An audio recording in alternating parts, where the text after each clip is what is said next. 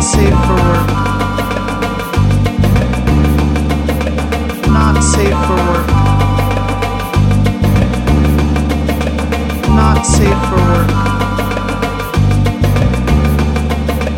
Not safe for network. Welcome to Not Safe for Network. I'm Biggs. And I'm Carl. All right, so we have a couple of things to talk about today. Do you want to talk about the Eternals trailer? Sure. I'll talk about the Eternals trailer. All right.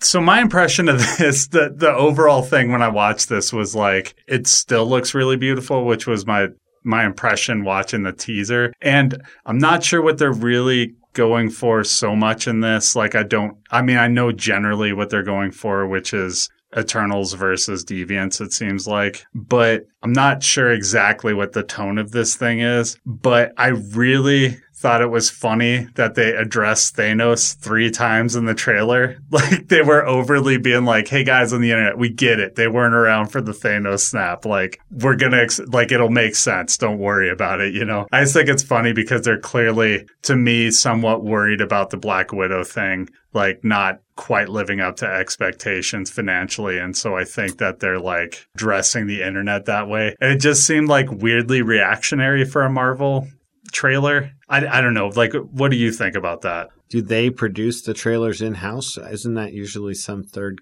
party that does that? I know that they go over the stuff that pops up on there with a fine-tooth comb because they are aware that anything they drop could tip off anything. You know, so often they'll change things digitally so that it doesn't give away something. Like, an example is a Spider-Man Far From Home. They show his ID at one point, and if you like zoomed in, you could see it was blurred out and you couldn't see the writing, and that's because there was the blip and they didn't want to give away that there was a 5-year gap between movies. Thor's eye. Yes. Yeah. Famously, they did that as well for that trailer.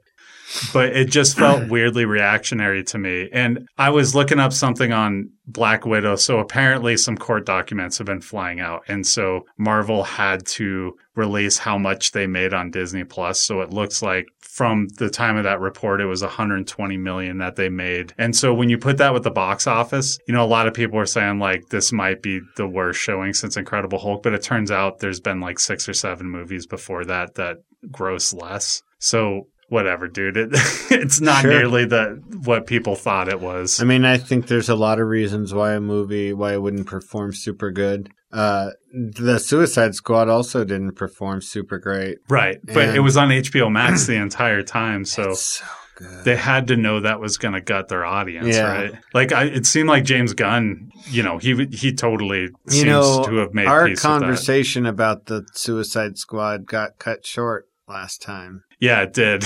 And then we had a week off on top of it. I should just say the reason why there was a rerun last week was because my grandma died. And she actually died on the day we were going to do the show, but I got it out a day early because I could tell it was going to happen pretty quick. So I had to take some time off, and that was just the best thing I could come up with, was to have something that maybe people hadn't heard. Because I don't know how long everybody's been listening to Box Office Battle is on the show, if they've ever listened to it. Like, right. Who knows, you know? But if you want to talk about Suicide Squad, we could certainly. Well, I met a person the other day that said that they thought the first Suicide Squad was better. That's insane to me. There's no possible way that they were actually paying attention to this Suicide Squad, because it's a red flag if you prefer the first Suicide Squad over the second one. I'm going to go that far. If you think that David Ayer's Suicide Squad is a better depiction of the characters, if you think it's a better written story, if you think the action sequences are better, I can't help but compare the two movies together. And I cut myself short from comparing the two before. But we kind of did it anyway. But we have to. We actually kind of have to, because it's like, on just a surface level, here's a good example. In Suicide Squad, 2 members of Suicide Squad die. 2. In the Suicide Squad, I think 11 die. Yeah, there's a lot in that 13 opening battle.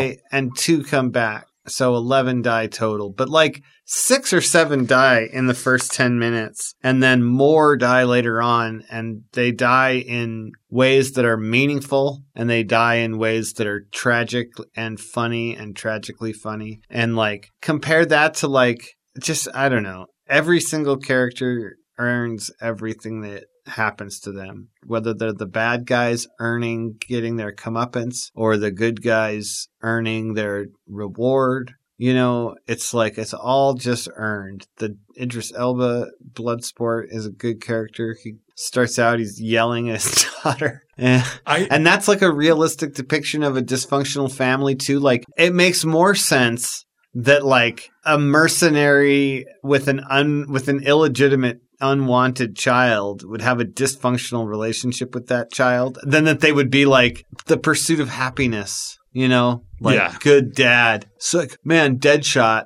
that evil hitman that kills people for money is such a good dad. It's way better to be like, wow, so he's an evil mercenary and he's a shitty dad. And then he is able to sort of redeem at least one of those things by the end of the movie. He redeems himself in the eyes of his kid, at least somewhat, like in that moment. You know, and it's not even, and it's that movement that matters. It's the fact that he, even though he's a scumbag, he has a certain nobility when it comes to things that really matter. Yeah. When it's in the clutch, it fucking makes a difference.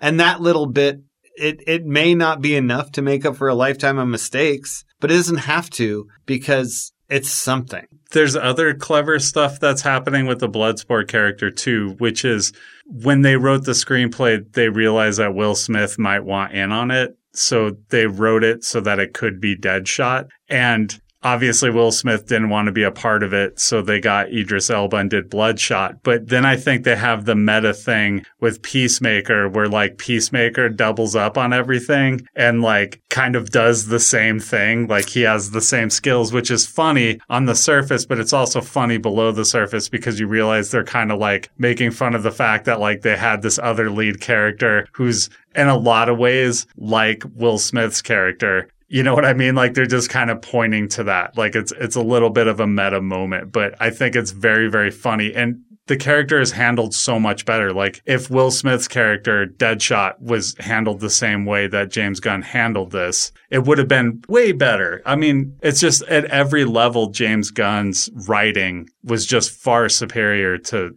Ayer's version. And like also the way he just handles characterization in general. Like, I mean, look at your two like monster characters. In Suicide Squad, you've got Killer Croc, and they give him kind of a black scent. And they make him kind of urban, and they give him a weird little crocodile move that he makes when he dives into water. And other than that, he has like zero personality. It doesn't matter. They make him a stereotypical black thug. Yeah. Honestly, like that's what they're doing. And they don't even make him like monstrous, really. He's just slightly larger, but he's like all scaly and weird looking. So they make him monstrous without really making him a monster. It's kind of unpleasant to watch. And then you compare that to King Shark, who is like fucking amazing. He's like big and lumbering and vicious, but also like childlike and so captivating with the combination like Voltron acting of Steve Agee doing the body work and then Sylvester Stallone providing the voice. They just like 1-2 punched it out of the park with that character. Yeah. You like when he says, "I know friends," you want to like, it makes you want to cry. Yeah. Like, cause he's not inherently evil. He's just a shark. Yeah. Man. And that's what sharks do. He doesn't have they eat. human morality in the sense of like human social morality. That's like a learned thing. That's not something that's like, and yeah, he could be a demigod. He's seemingly invulnerable.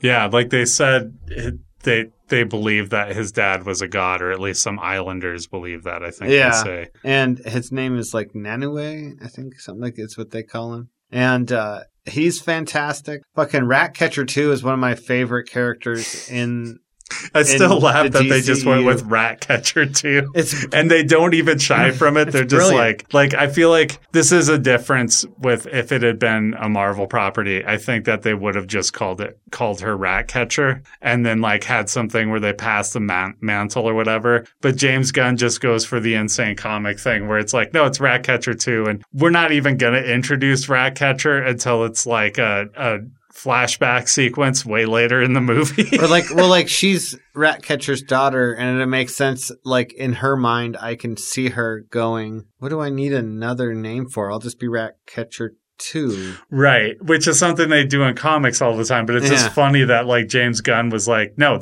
she's Ratcatcher 2. Like he just writes her as Ratcatcher 2, you know? And it makes it funny. Like it's a thing that makes people laugh when you hear it the first time, even like the second or third time, honestly, because it's just that crazy thing you would see from comics. And so much of that movie feels like a comic, just like in how crazy they get with a lot of the stuff. And it's why I really like that movie quite a bit. Like I'm pretty sure it was my favorite superhero movie this year. I can't even think of any other far. ones. Yeah. I guess like Black Widow. Yeah, but what was that? The other one? yeah. And then we're gonna get Shang-Chi here next month, right? September. We're getting it.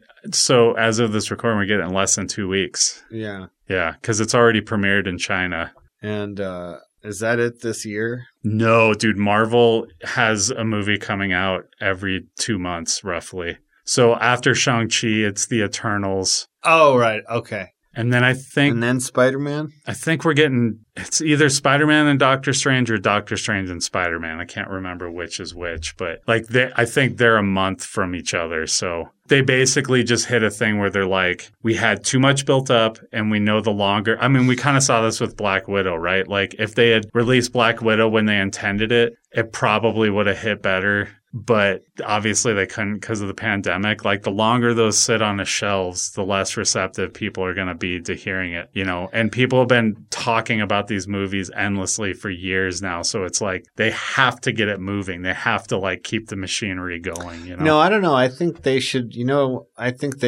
wait and they should release one trailer for Spider-Man like 2 days before it releases. No announcement. They should just drop it and not say anything. Well, they don't have to. Because Once it drops, They really the don't, internet but they do, catches it. though. They still announce shit. But they should just drop the trailer with no announcement whatsoever. That's kind of how Marvel usually does it now. Like earlier, they used to like kind of build up to the trailer, but I feel like the last 4 or 5 years, it just suddenly drops and you're like, what the fuck? And it's just suddenly online, you know? Like the Endgame trailer was like that. We did, I don't remember if you were recording with us at the time, but when we were doing Montucky Skies, we did this whole thing where we were talking about all the stuff that was going, and I think we talked about some Endgame speculation. And then I dropped the episode, and 2 hours after I dropped the episode, the Endgame trailer suddenly dropped. Just out of nowhere. They didn't tell anybody at all that it was dropping. So they have a history of just kind of dropping things without warning, which was not how they originally did it, but it's definitely how they tend to do it now. Since we're on the Marvel tip here, I wanted to talk about What If because we didn't get in there last week. So unless you have a lot of thoughts, I didn't want to talk too much about the Peggy Carter episode because I think people have like kind of picked those bones clean. I'll say I think it was fine. It wasn't exactly what I was looking for in What If, but I thought it was fine. Like it was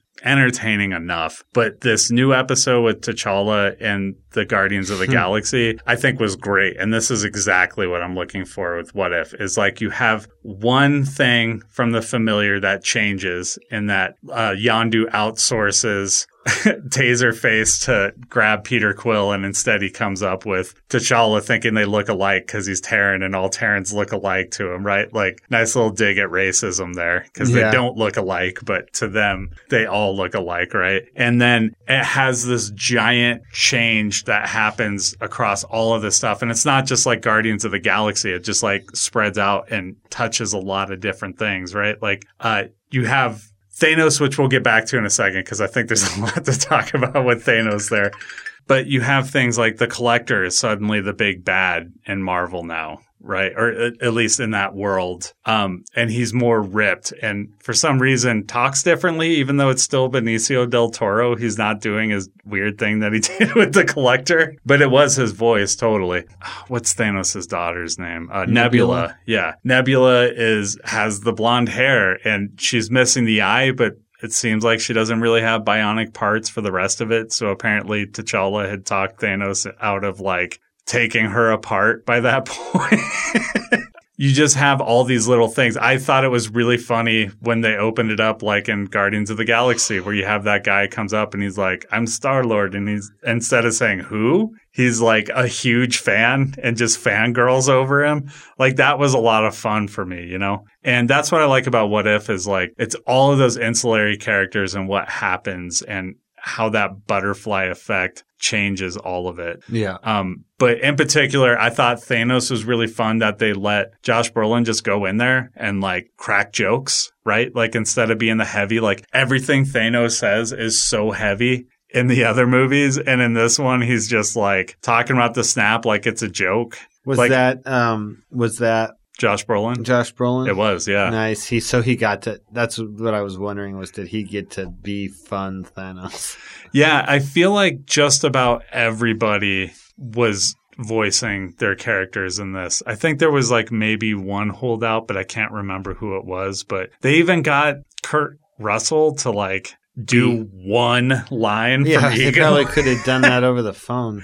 Yeah. But I mean, they got him in to do that, you know, just across the board. They pretty much nailed it with getting all the actors. But I just thought it was a really fun episode. And it was interesting because I heard a writer talking about it from What If, and he was saying that T'Challa is an interesting character for Marvel because if you look at Black Panther, he doesn't really have an arc per se.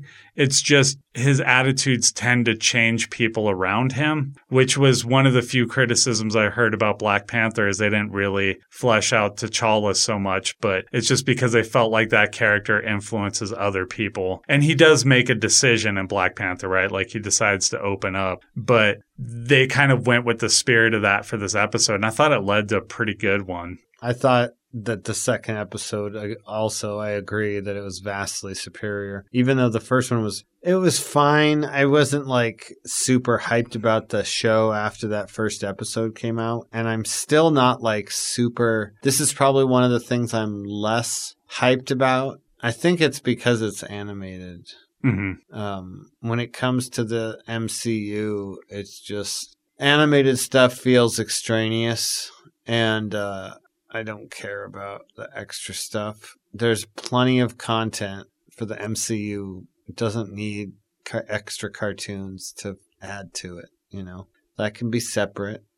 I'm okay with it because for this particular show, I don't think they can pull off what they do with the show live action. Like, I don't think they can bring in all of those actors to just do an episode or two where they do something wild. Like, I feel like the budgets would just be too high. Like, we're kind of seeing that on the Disney Plus show is like, they'll pick one or two as the main, and then you like maybe have a cameo for other people in it, but like, there is like a cost to it. Oh, you know who didn't do it? Who's that? Batista. Yeah, that's right. Dave Bautista didn't. I remembered there was somebody who very clearly was not on board. And that makes sense because... It was Fred Tatasciore, who is on the Family Guy. And that makes sense to me because I think Dave Bautista is like he wasn't really actually fucking done asked. with Marvel. Yeah. Yeah. He wasn't asked. I mean, he's in Guardians 3, but I think that's the last time we'll probably see Drax in the MCU. Yeah. We'll see the Christmas special first and then right, Guardians. Right. Yeah. And I think that's all we're going to get at But Drax. it looks like in that episode, he was literally the only one that wasn't the voice of... Which is a shame because it feels like... It's a shame that he's on the outs with Marvel because it feels like his star is on the rise. Yeah. Like he's about to have Dune and he's been doing these other great things like besides Guardians. Like it just seems Stuber like... was great. Not as huge as I think they were hoping for, but I love Stuber. I'll go to bat for Stuber. It's really funny. He was in... I liked him in that Hotel Artemis. I'll stand by Hotel Artemis. He's good as a Bond henchman. Yeah. Yeah. No, he kind of kills it in everything that he does, honestly. I enjoyed it. I'm okay. I'm for the animation on this. I totally understand why a lot of people aren't into it as much, and that's fine. I feel like that's kind of how What If always is anyway. Like, I'm hearing a lot of people say like, oh, What If was my favorite comic and stuff like that. But I feel like that's not real. Like, I always enjoyed What If when I picked it up, but it was also contingent on what the story was. Yeah. Because I did not pick it up when I didn't care about the characters on the cover, you know, and Yeah, I for sure. think most people were that way. Yeah. And that's why, I like, think- it got runs. Like, it would get a run and then go away for a few years and then get another run. There are certain issues that are like, what if this crazy thing happened to your favorite character? And they remembered those episodes fondly because it's something weird happening to their character, like Spider-Man or Ghost Rider or whatever. Let me talk a bit about my day off. Woke up at like 4:30 in the morning because I went to bed way earlier than I realized. And I didn't know what to do. So I put on Tenacious D and the Pick of Destiny. Oh, yeah. And gotta say, fucking holds up. Yeah. The songs hold up. They're good. And they're also, they work in like that musical sense sometimes. Like the first song, what the movie opens on. And also does a great job of like getting you through the exposition of the opening of the movie. It's that opening song called Kickapoo. Yeah. Is that right? And like it starts off with the kids singing the song at the dinner table, and then Meatloaf's his, like, dad, so religious Meatloaf dad.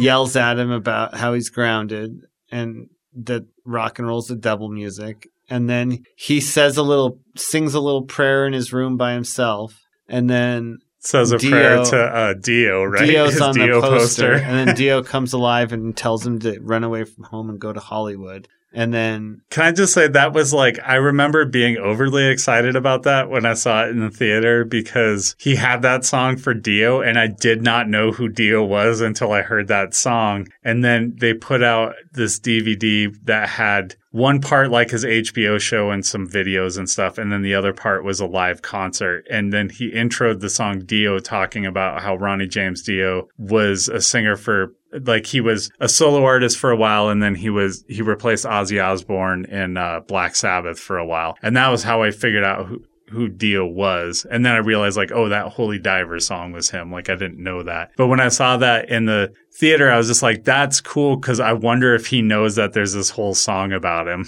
You know what I mean? Because it's not necessarily complimentary, that song, because there's the part where he's like, no more rocking for you. We're taking you to a home, but we will sing a song about you. Like, that's basically saying, like, he's old as shit, so we're taking his throne, you know? But, yeah.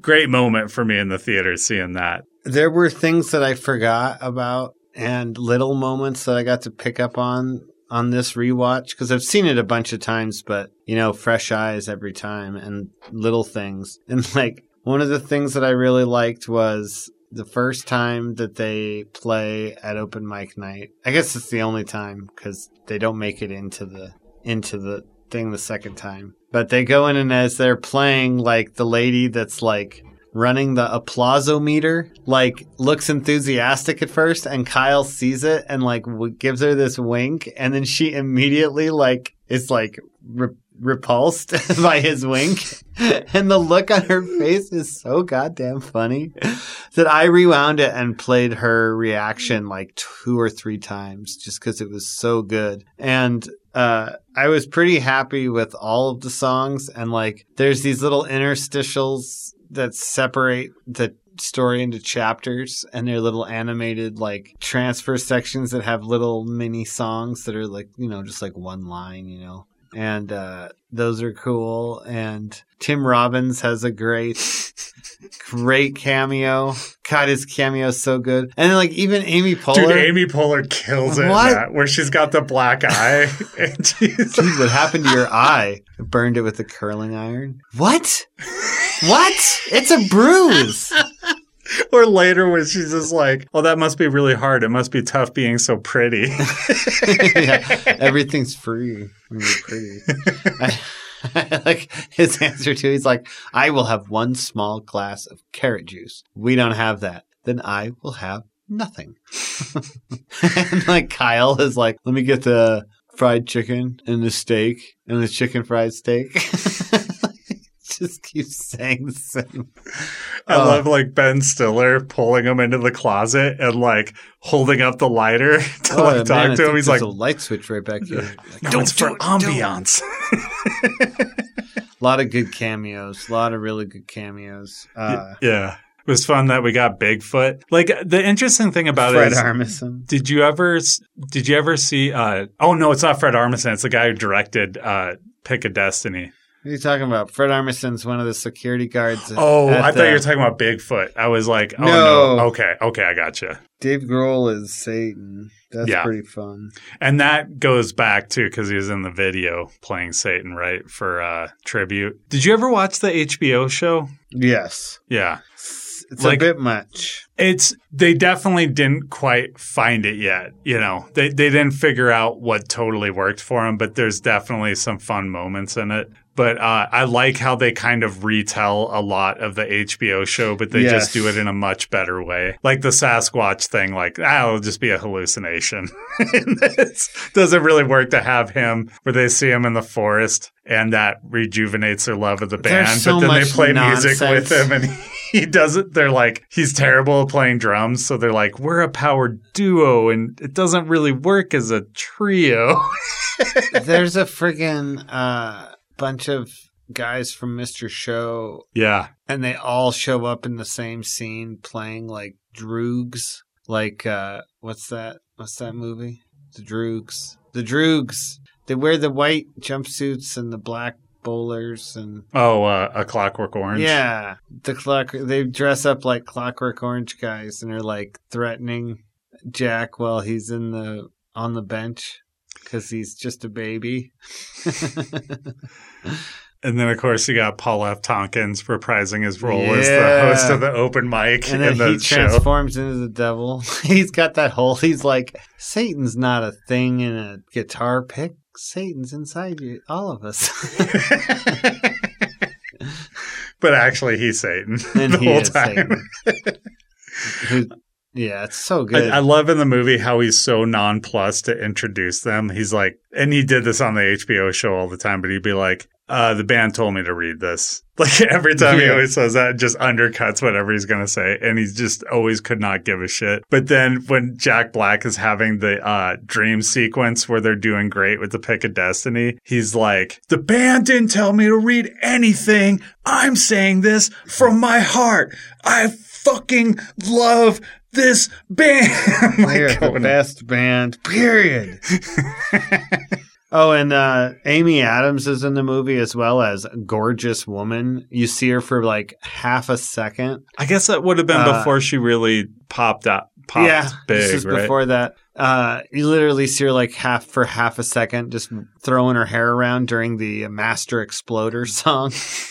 Oh my God. I do not need a microphone. My voice is fucking powerful. It's a pretty good Jack Black there, dude. And not as good as fucking Troy Gentile's, man. That kid, he plays young JB, and he does a great fucking job. When you look at his little face, doing the Jack Black face. And I'm like, they give him that little. He does good. They give him that little chip tooth so that. Yeah.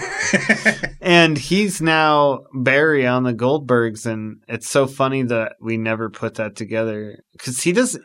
You can see it, the resemblance. Yeah, I want to go back and see that just so that I can tell. I'm sure that I'll recognize it right away, but I have not seen it since I watched the Goldbergs. Well, it's worth the rewatch.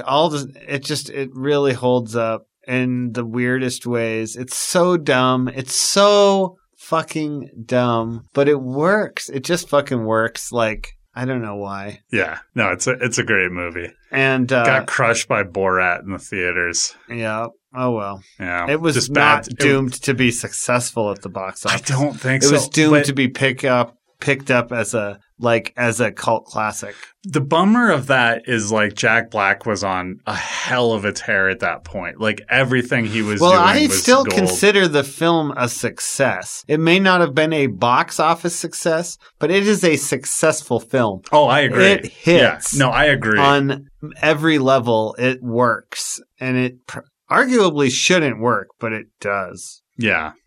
So I wanted to talk about Free Guy really quick because I went to go see that and I wasn't really blown away by the trailer. I mean, I loved watching the Korg and Deadpool breakdown of the trailer, but I did not get the joy out of it that everybody else got. And I was pleasantly surprised by that movie. I thought it worked in a way that I did not think it was going to work. And part of that is they really, really thought out what they were telling in this. And it would be easy to just be like, yeah, it's a video game world and not really derivate outside of that or have reasons for why things happen. But they actually have real reasons as to why Ryan Reynolds is breaking out from being an NPC. And it's well thought out and makes a lot of sense. And then when you get to the end, and I don't think this is really a spoiler, but like he doesn't wind up with that girl you see in the trailer. Like they have something different that they line up that I don't really want to give away because it should kind of be watched, but they kind of hint to it a couple of times earlier and then they just out and out finally do it. And it's like, oh, that makes sense. The other thing is Ben Schwartz. Great in that movie. Didn't even know he was in it because he looks like he's that crazy cop with the mustache in the commercials. And so that's like his avatar in the game. But like he fucking kills it in that movie. And he's either tied for the second lead or he's the third lead of that movie. But he really kills it, dude. And I get the feeling if Free Guy does well, that guy's just going to keep having a career in movies like this because he really fucking nailed it. And I think on the back of like voicing Sonic, I think that's going to help him out a lot. And I like that because he seems to be a genuinely good dude when I hear him. And he's also very funny, which is a good combination for me, you know. But Ben Schwartz alone, I'd say it's like worth it just for watching him. Like he's really fun in it. And there's a really fun cameo in it too. And it's like it could have been this really corny scene and it probably is, but like it made me laugh the way that they unspool it. They have a Marvel thing that I'll just leave it at that, but it's kind of a fun moment. Yeah, I just really enjoyed it. I thought they did a good job. They had a lot of fun playing with the video game thing, but coming up with good reasons for it. It wasn't enough to just have the joke. They also set it up so that the joke plays within the movie and makes logical sense. So right. Yeah, I'm all about it. They definitely knew how to use Ryan Reynolds in it, you know. Like Taika Waititi, did they use him? Probably underused him a little bit. A little underused. I would say so what I've been thinking about this is like I don't understand why Taika Waititi wanted to do this movie because it's not that they with Ryan Reynolds. Maybe. But well, they were in Green Lantern together. He does exactly what he's supposed to do, which is be an obnoxious villain. Like that's his job. And when you watch this movie, you expect nothing more of that particular character. And he nails it, but it's like they don't give him a lot to do in it in a sense. Like he's doing exactly what he's supposed to do as that character. So it's like he doesn't have enough scenery to chew. It's kind of a bummer because like Taika Waititi is so funny that I wish they had given him more stuff. Like when he has lines that are jokes, they're always the kind of jokes that are supposed to fall flat on the audience because it's him telling a joke that's supposed to not be funny. If that makes sense. Right. When what he should be doing instead is being an over-the-top character whose existence is a joke. Yeah. Yeah. And they don't do that because they try and make him grounded in a way. Like when you watch this guy, I mean, and there's a couple funny moments with him, but when you watch him, you're like, yeah, that's a real guy. Like, absolutely. Like, that's a real guy when you watch it. And so it's not his performance that I object to. I don't really object to him being in the movie. It just feels weird because he's been on such a tear. It just feels like a bit of a waste of Taika Waititi, I guess. But I would go see it. It's a lot of fun. It's just a lot of fun. Like, it's a fun movie. You might forget it after you walk out of the theater, but it'll be a fun 90 minutes, you know? It's not a barn burner necessarily, but, you know, it's a good afternoon. So, okay, there's a good recommendation for something that is fun and accessible. Mm-hmm. Here is a recommendation for something that is unpleasant and inaccessible. A Carl special. But equally good, if not better. I don't know. That's a subjective.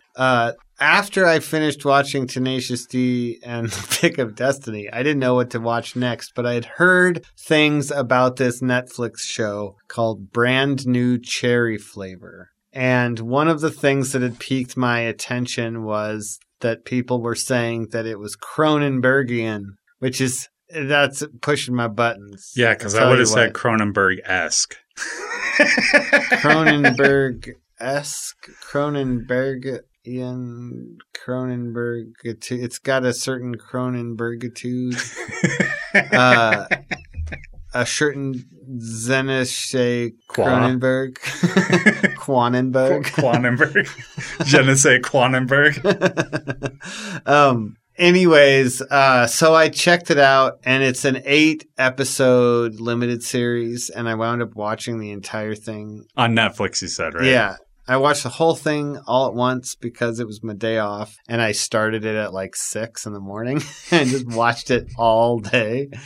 And I don't know if I'd recommend doing that, but I will say I would be surprised if you didn't watch at least 2 at a time, because it's hard not to go, what the fuck is going to happen next? And especially a couple of episodes where they do the cutoff for the next episode. It's just like, why would you stop it right there? Because it's a show that's designed to do that. God, they love their cliffhangers. You know who I blame for that? Breaking Bad? No. Before that? Quantum Leap? Nope. I'm going to blame a book. Okay. And I'm blaming it not necessarily because it was the first person or the first book to do it. It's definitely not. But it was an insanely popular book. And one of the things that made it so accessible was the fact that every single chapter is short and digestible and ends on a cliffhanger. And that book is The Da Vinci Code.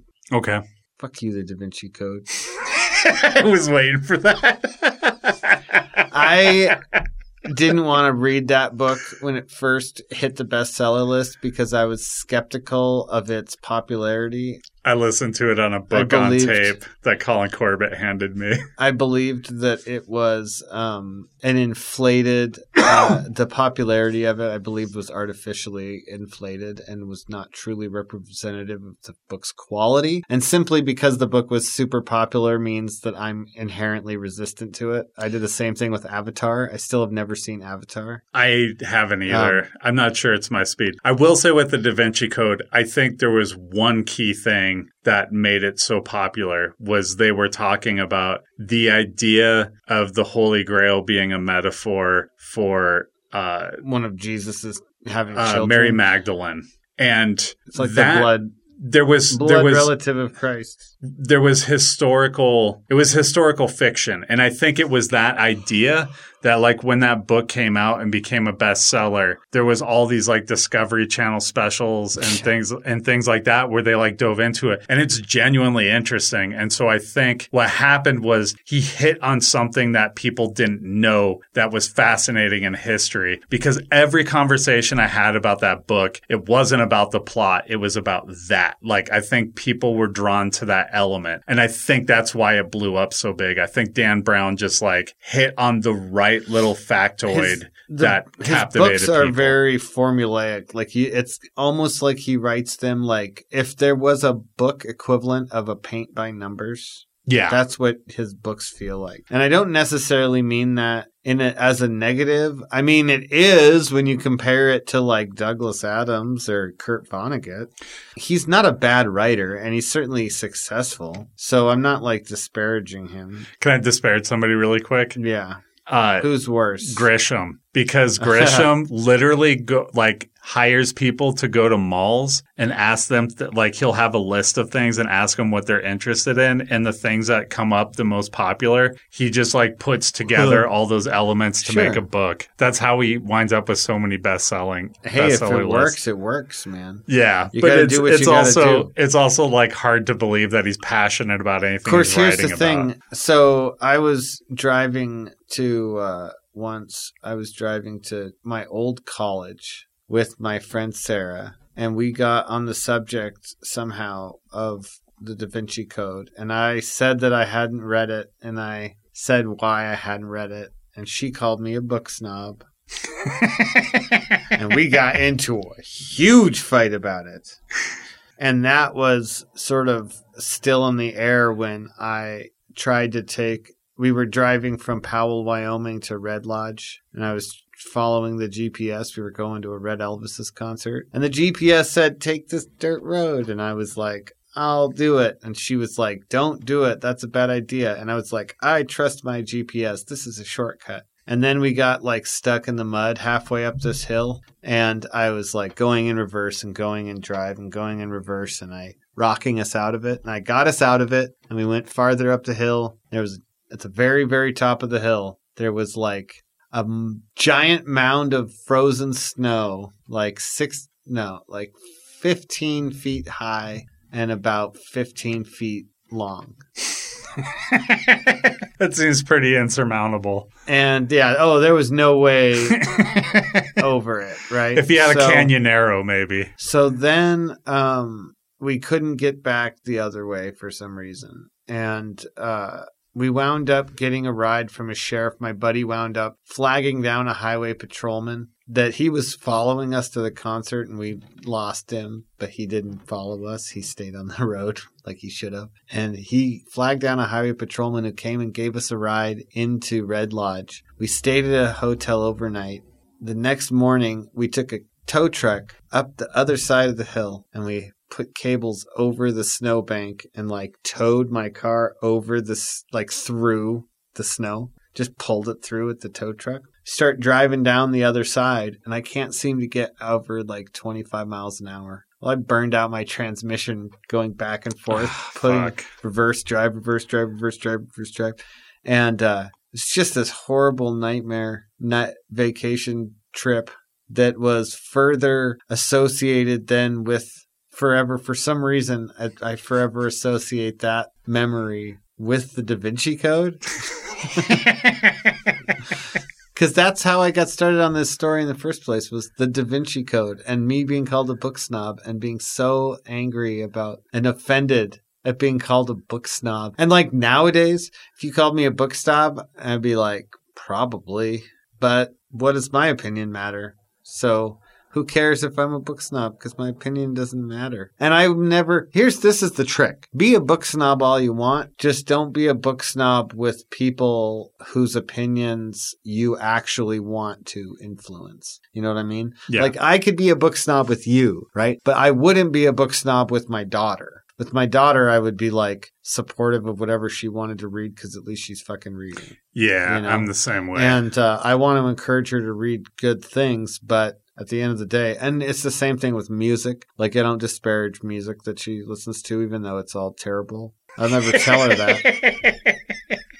I hate the TV shows she likes.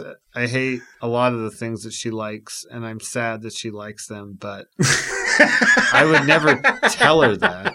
Yeah. I'm also very impressed with a lot of her choices. So, I mean, it's a mixed bag. I'm a mixed bag. You're a mixed bag. Yeah. Serenity, we share a lot of shows together, and we have a fun time watching those. And there are shows that I try and get her to watch that she wants nothing to do with. Yeah.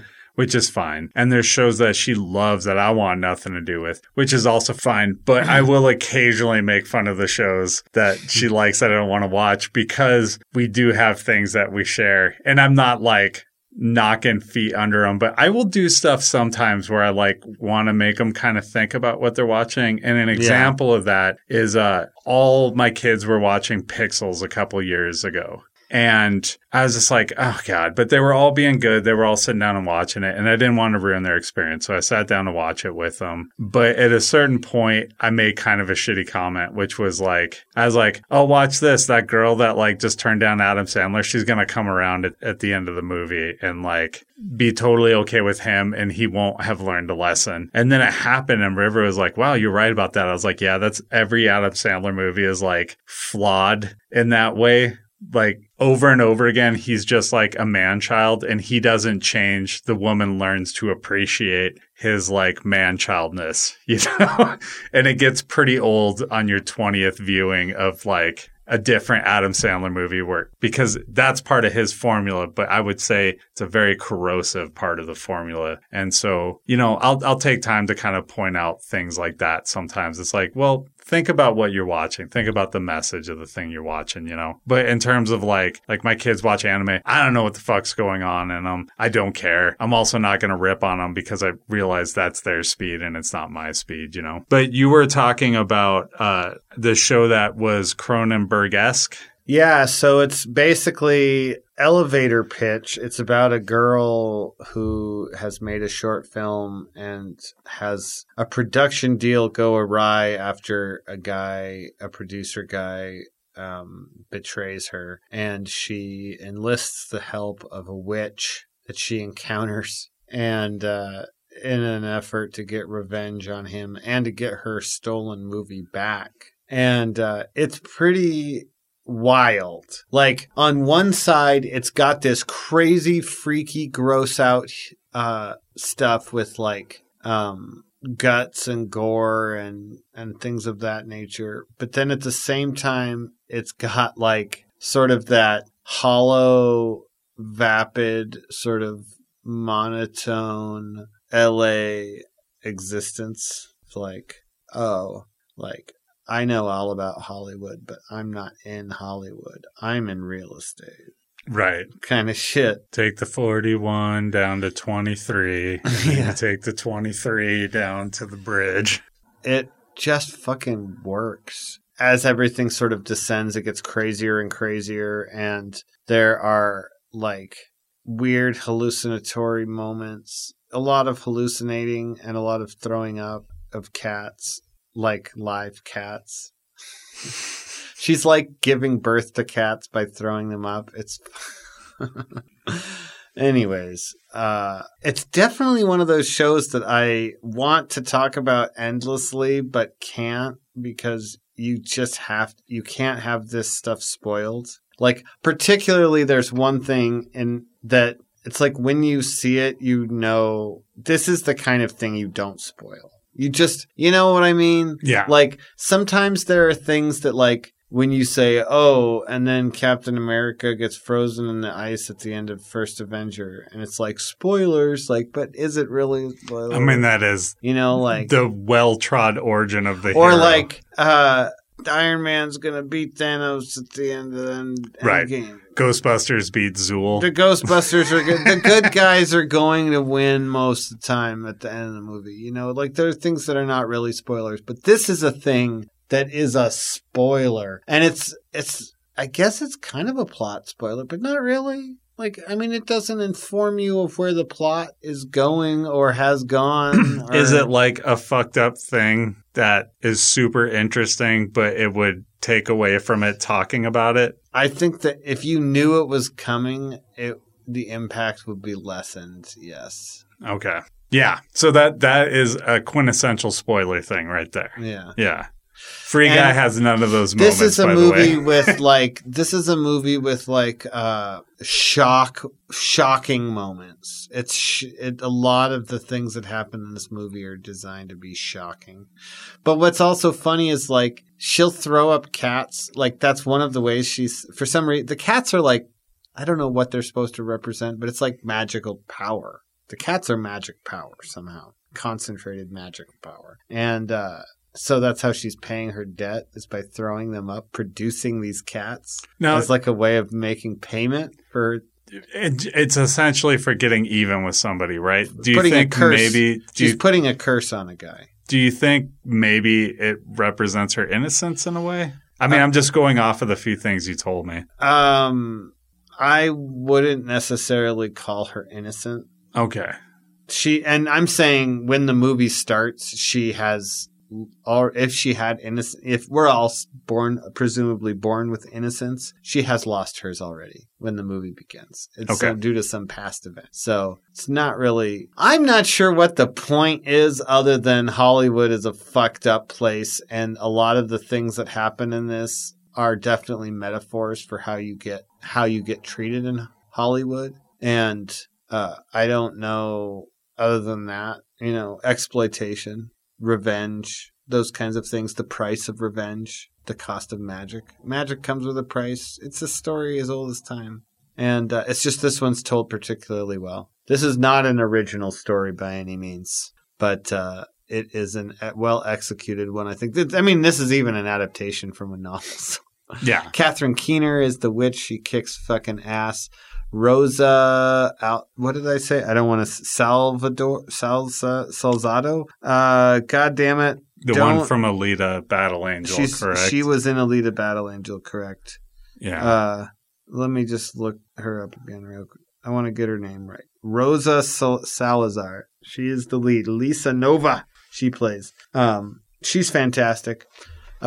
She's like got this weird look where sometimes I swore I was looking at Christina Milioti. Other times I swore I was looking at Aubrey Plaza. Other times I thought I was looking at Anya Taylor-Joy. So, but then other times I would look at her and see herself. You know, she does have her own look. Yeah. You know, it's just weird. It almost made me feel like part of the surreal nature was choosing her because she has this kind of mercurial look where she kind of shifts. And we've seen her, for example, in Alita Battle Angel. With big, cartoonish, expressive eyes. So then you're like extending that out and you're like, she looks like that thing that could not be. Also, one of the more interesting things about this show is that it has nudity, but the nudity is never like sexual. It's never exploitive. Yeah, it's interesting. It's incidental and not played up.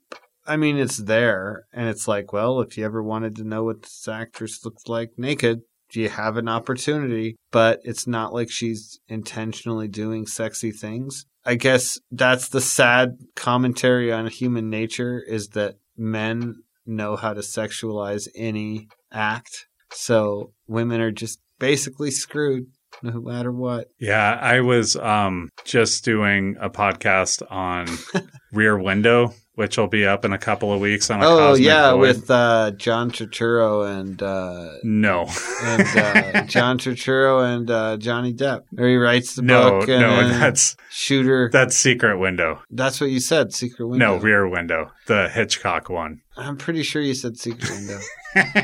Anyway, they have a girl that's meant to just be leered at in that movie. And it is, every move she does is supposed to be very, I guess, like erotic. But I mean, she's a ballet dancer and she's like working out, but she does the thing where she like bends down really low when she's grabbing things low. And like, it's very intentionally done because the whole movie is talking about voyeurism. Mm-hmm.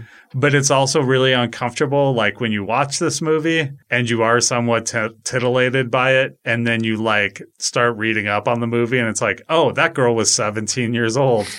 Man, you were a creep, Hitchcock. Yeah, he is a creep. And for so many more reasons that I get into in the podcast as well. But yeah, I pretend Hitchcock doesn't exist, and I appreciate the ripple effect his work has had. Yeah. But I leave it at that. I'm not going to go back and watch his old shit. I will, but I'm also fascinated with movie history. And so it comes from that angle. But I also like to have those dialogues of like, look at what happened. That shit. I like going over like what happened in Hollywood history and like understanding it. Not just the technical stuff, but like that stuff that happens behind the screen as well. No, that's important history. I'm interested in the history too. I just don't need to watch that's fine. Material that was created by the person who was the monster. Sure. But I also look at it as like literally nobody's alive to profit off of it who is involved with it anymore. So I feel like we're all allotted like one bad person that we can be unabashedly a fan of. Oh, I'm not unabashedly a fan of him as a person. Well, I know. I'm just saying mine is Philip K. Dick, and he never was like canceled per se. But he didn't live in the era of cancellation either. Well, he was never popular enough to be canceled in the first place. He only ever wrote books. He spent most of his life on the verge of poverty fighting schizophrenia, and like he popped a couple of his wives in the mouth once or twice, and he also like kept divorcing his wife and then marrying a like 20-year younger version of his wife. Like he kept marrying a woman that looked like the same. He kept marrying the same looking women over and over again, just younger versions. Mhm. Like clearly he had this idea of a woman that he wanted to be with. And when she got too old, that didn't fit what he wanted. So he would just get rid of them. And I think that may have been a side effect of his schizophrenia. But like Hitchcock is But- known for the blondes, right? Like he had a type that he really liked in his movies, and he would sexually harass the hell out of them too. Right. He was like fetishizing a very specific look, I think. Yes, but For it was like himself. once that actress would like make her way out of his life and his pictures, he would just replace it with another one who Yeah. was slightly younger who had the same look. you Yeah, know? yeah. And Philip K. Dick did the same thing, and it's pretty gross. And I learned about it when I read a biography about him. And I was pretty disappointed, but I don't care. I'm going to keep reading his books. I kind of feel the same way about Hunter S. Thompson. Like, it makes me very uncomfortable reading about domestic abuse and stuff with him Yeah. because he would get fucked up. And I think his first wife, there's stories about him popping her in the mouth and things. Yeah. And that makes me very uncomfortable. Yeah. At the same time, really good writer and had some amazing things that are thought provoking. But yeah, it's like And I mean, what's grappling funny with is the like, person. And I didn't know any of that when he was alive. here's the other thing too, is like some of these guys, like one of the reasons why I am a fan of William Burroughs is because he is kind of a beautiful disaster of a person. Like he's a disaster of a person. Hunter as well. And Hunter is also kind of a beautiful, beautiful disaster. They wouldn't be what they are if they were better. Yeah. And it's like, who are we to be like, well, I appreciate you for all this good, bad stuff that you did, but because of this one bad thing you did, that's not the right kind of bad. It's the wrong kind of bad. And who am I to decide what's the good kind of bad and the wrong kind of bad anyways, in the first place? Who am I to decide what's good and bad? You know, at the end of the day, there are certain things we can judge in our fellow man. You know, and I do think domestic abuse is one of those things. That's why we are uncomfortable.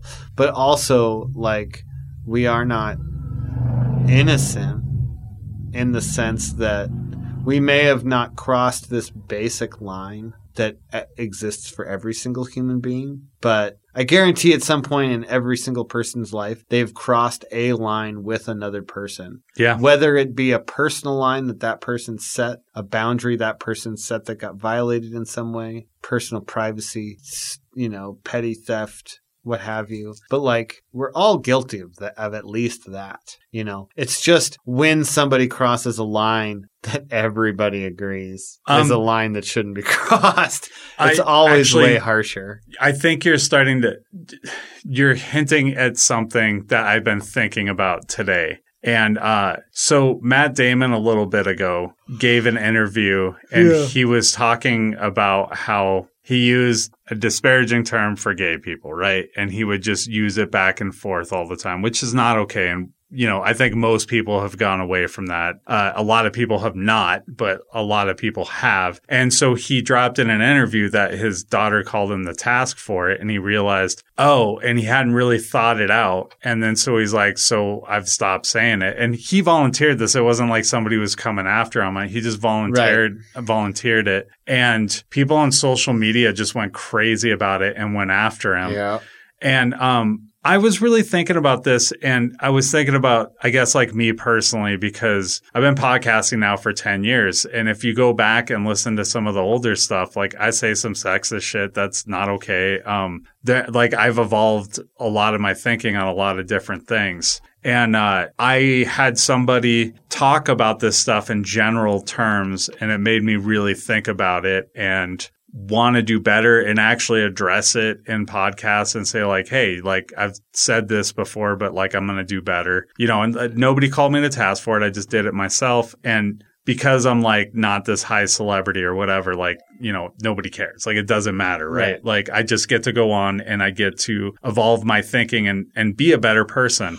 And I would say that the thing that sticks out about this to me with Matt Damon is he volunteered this. This wasn't something where it was building up and people were like demanding an apology and then he said that. Like he volunteered this and said like, yeah, I thought about it and thought I should do better with it. And so to like attack somebody who's like evolved their thinking like that is ridiculous to me. It's like you're kind of on the same side now. Like isn't this what you want? Like it's like, are you going for a pound of flesh or are you actually going to enact change? Because if you're going to enact change, it seems ridiculous to me to go after people who like realize like, oh no, I did this wrong. You know what I mean? Yeah. I don't know. Like, where do you fall on this? I think that it is kind of a waste of time to go after him for something that is not really a problem. Like, he's telling a story about how he fixed himself. Yeah. So I think there was a miscommunication from the original story to that later got clarified where. Did somebody clickbait it? Well, they made it seem like he talked about kind of what you were saying where he was sitting at the dinner table, right?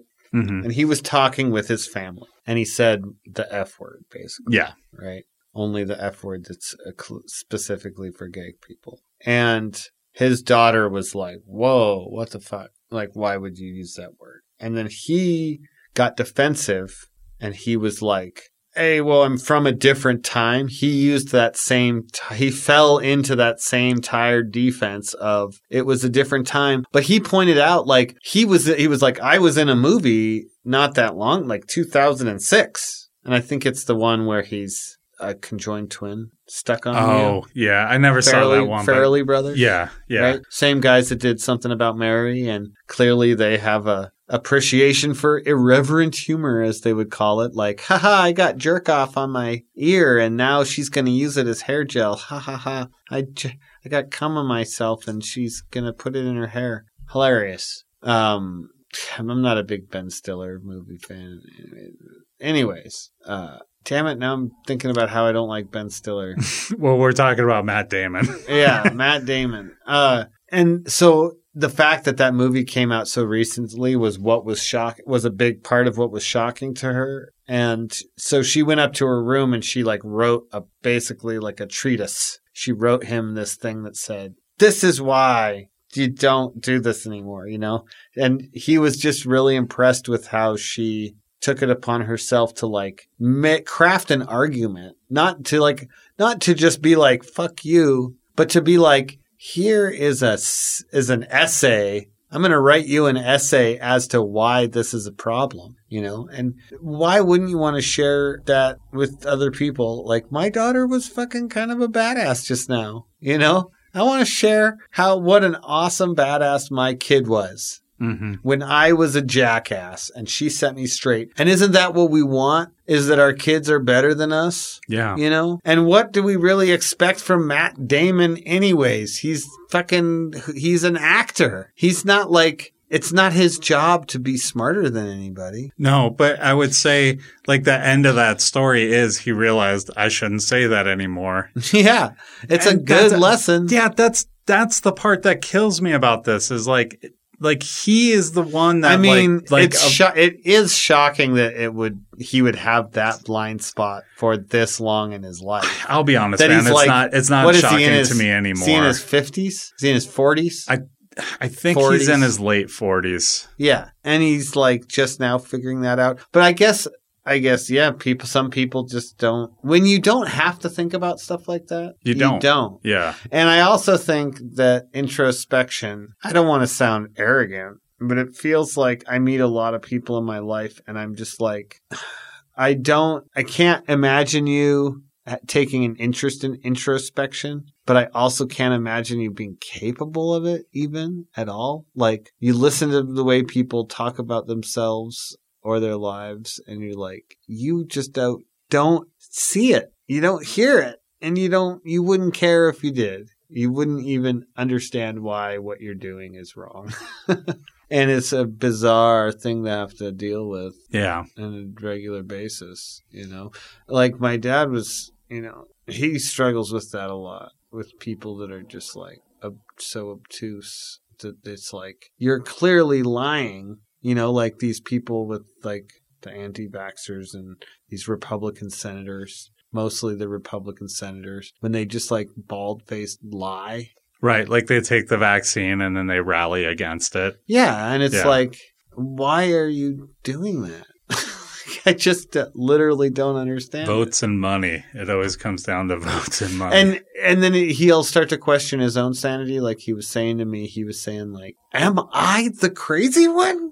Like when me and this other person are presented with the exact same set of facts and we come to completely opposite conclusions based on the same set of data. Like data is a thing that, like, I suppose it can be interpreted in many ways, but if you want it to be interpreted in a meaningful way, you have to interpret it according to rules of logic, kind of thing. There are certain rules that need to be, and like vaccines make you magnetic. It just doesn't follow any of those rules, Yeah. And it's just like, am I the crazy one? I should say too, to give context to listeners who maybe aren't local. So we live in Montana. We're the only state right now that makes it a law that employers cannot require people to be vaccinated for any job, including working at a hospital. Including hospitals. And at the current moment, the people that are eligible to be vaccinated, only 49% are vaccinated. So I didn't know it was that bad until I read that this morning. Like it felt that bad, but it was just staring me in an article I was reading today where it was like 49%. We've been able to get vaccinated, like everybody for free. For free. Everybody has been able to get vaccinated here. Since no waiting list. Since like what, March? Yeah, I called. No, April. I think it was April. I called the health clinic and I made an appointment for that same day. Yeah, and I gave you a ride and then I got mine the very next day. Yeah, it was so stupidly easy. And you know what's funny is some of these people were protesting the fact that the CDC recommends that even if you are vaccinated, right? If you are vaccinated, you should still wear a mask indoors, right? And the anti-vaxxers were saying that that's bad. But the only reason that a vaccinated person would wear a mask is to protect an unvaccinated person. Yep. So they're literally fighting against an order that is designed specifically to help them. They are literally biting the hand that feeds them in this point. Like anti-vaxxers are literally at this point lashing out against people that only want to help them. Yeah, it feels like unbelievable. It feels like a crazy world. Like I remember, and I'm sorry that we're going off on this rant, but we're tailing down the show. So if you're upset, maybe just swallow it and listen. But I remember back in, I guess it was early 2020, we were talking about like how awful it was. Like while I'm at work and we're like worried that, even though we're wearing masks and stuff and we're inside, that like we're going to get coronavirus. And by the way, somebody I worked with did, because she was having to work with customers and, it still got through the mask and she wound up getting coronavirus and we had to shut down for a couple of weeks. And like I had to shut down, like our business shut down a couple of times because of it. Like I lost 2 months of work because of the pandemic probably. And I don't get that money back. Like, I mean, yeah, I got the handout like everybody else did, but there was one conversation I was having with somebody that really, really stuck with me at the moment. And, we were just talking about how great it would be like if a vaccine came out, because at this point, as far as we knew, we weren't even close to a vaccine. And the woman goes, just wait for when they do find a vaccine and most of the people won't take it. And we laughed at first and then it just sort of like hung there. And I was like, oh God. And I just started thinking about all this other vaccine stuff. And it occurred to me, yeah, this might be a big problem. And then when the vaccine was coming, it seemed like so many people were excited that like I started to not worry about it quite as much because it was like, oh, this will go away. But no. And now it's just like, we've got the Delta variant, and that's probably going to turn into something else that's even worse. Like eventually vaccines aren't going to help, or at least vaccines we found, because people are not doing the things that they need to do to stop this from spreading. Well, they're also dying, which also does help stop spreading. So Yeah, I mean, and like we did just lose a guy that was a major COVID misinformation guy. I read about this. And That guy in South Carolina. So I'm just saying, like, it's not like they're getting to spread this bad information and then not die. They're still dying. They're dying. Look, I'm just going to say, That's good. please, like, get vaccinated, like, mask up. Just spend a couple of minutes to think about it. Like, if somebody is explaining why you shouldn't do this and any one part of it sticks out to you, like, what? Like, they're chipping me. Don't we already have a GPS thing on our phone that they can track us with? Why do they need to put it in our body?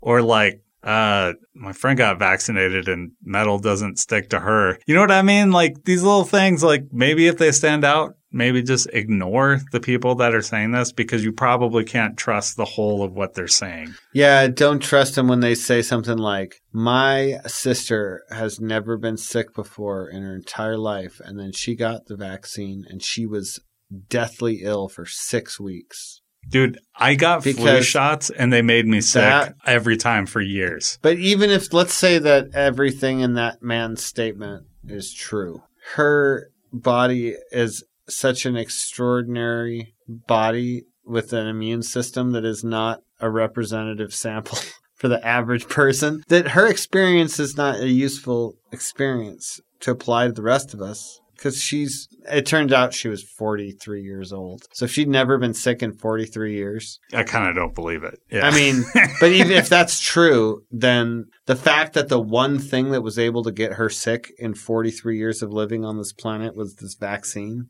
there's something else going on with her body, you know, that we need to research. We should definitely get her down into a lab. We need blood samples. We need bone marrow. We need an autopsy. We need we need to turn her into a military weapon. She's a lab experiment. She's a test subject from now on. Yeah. She's going to be a plot point in Sweet Tooth. Yeah. So I guess at the end of the day, what are we saying? We're saying watch brand new cherry flavor. We're saying go back and check out Pick a Destiny again. We're saying go ahead and waste time, watch Free Guy. Free Guy is not a bad thing to do for an afternoon. What If is not necessarily important or a must watch, but I like it. You're not so much. You don't care. It ain't going to kill you to watch it. Yeah. It'll be fun. It's a half hour. Yeah. Philip K. Dick, Hunter S. Thompson, problematic, but great writers. Yeah.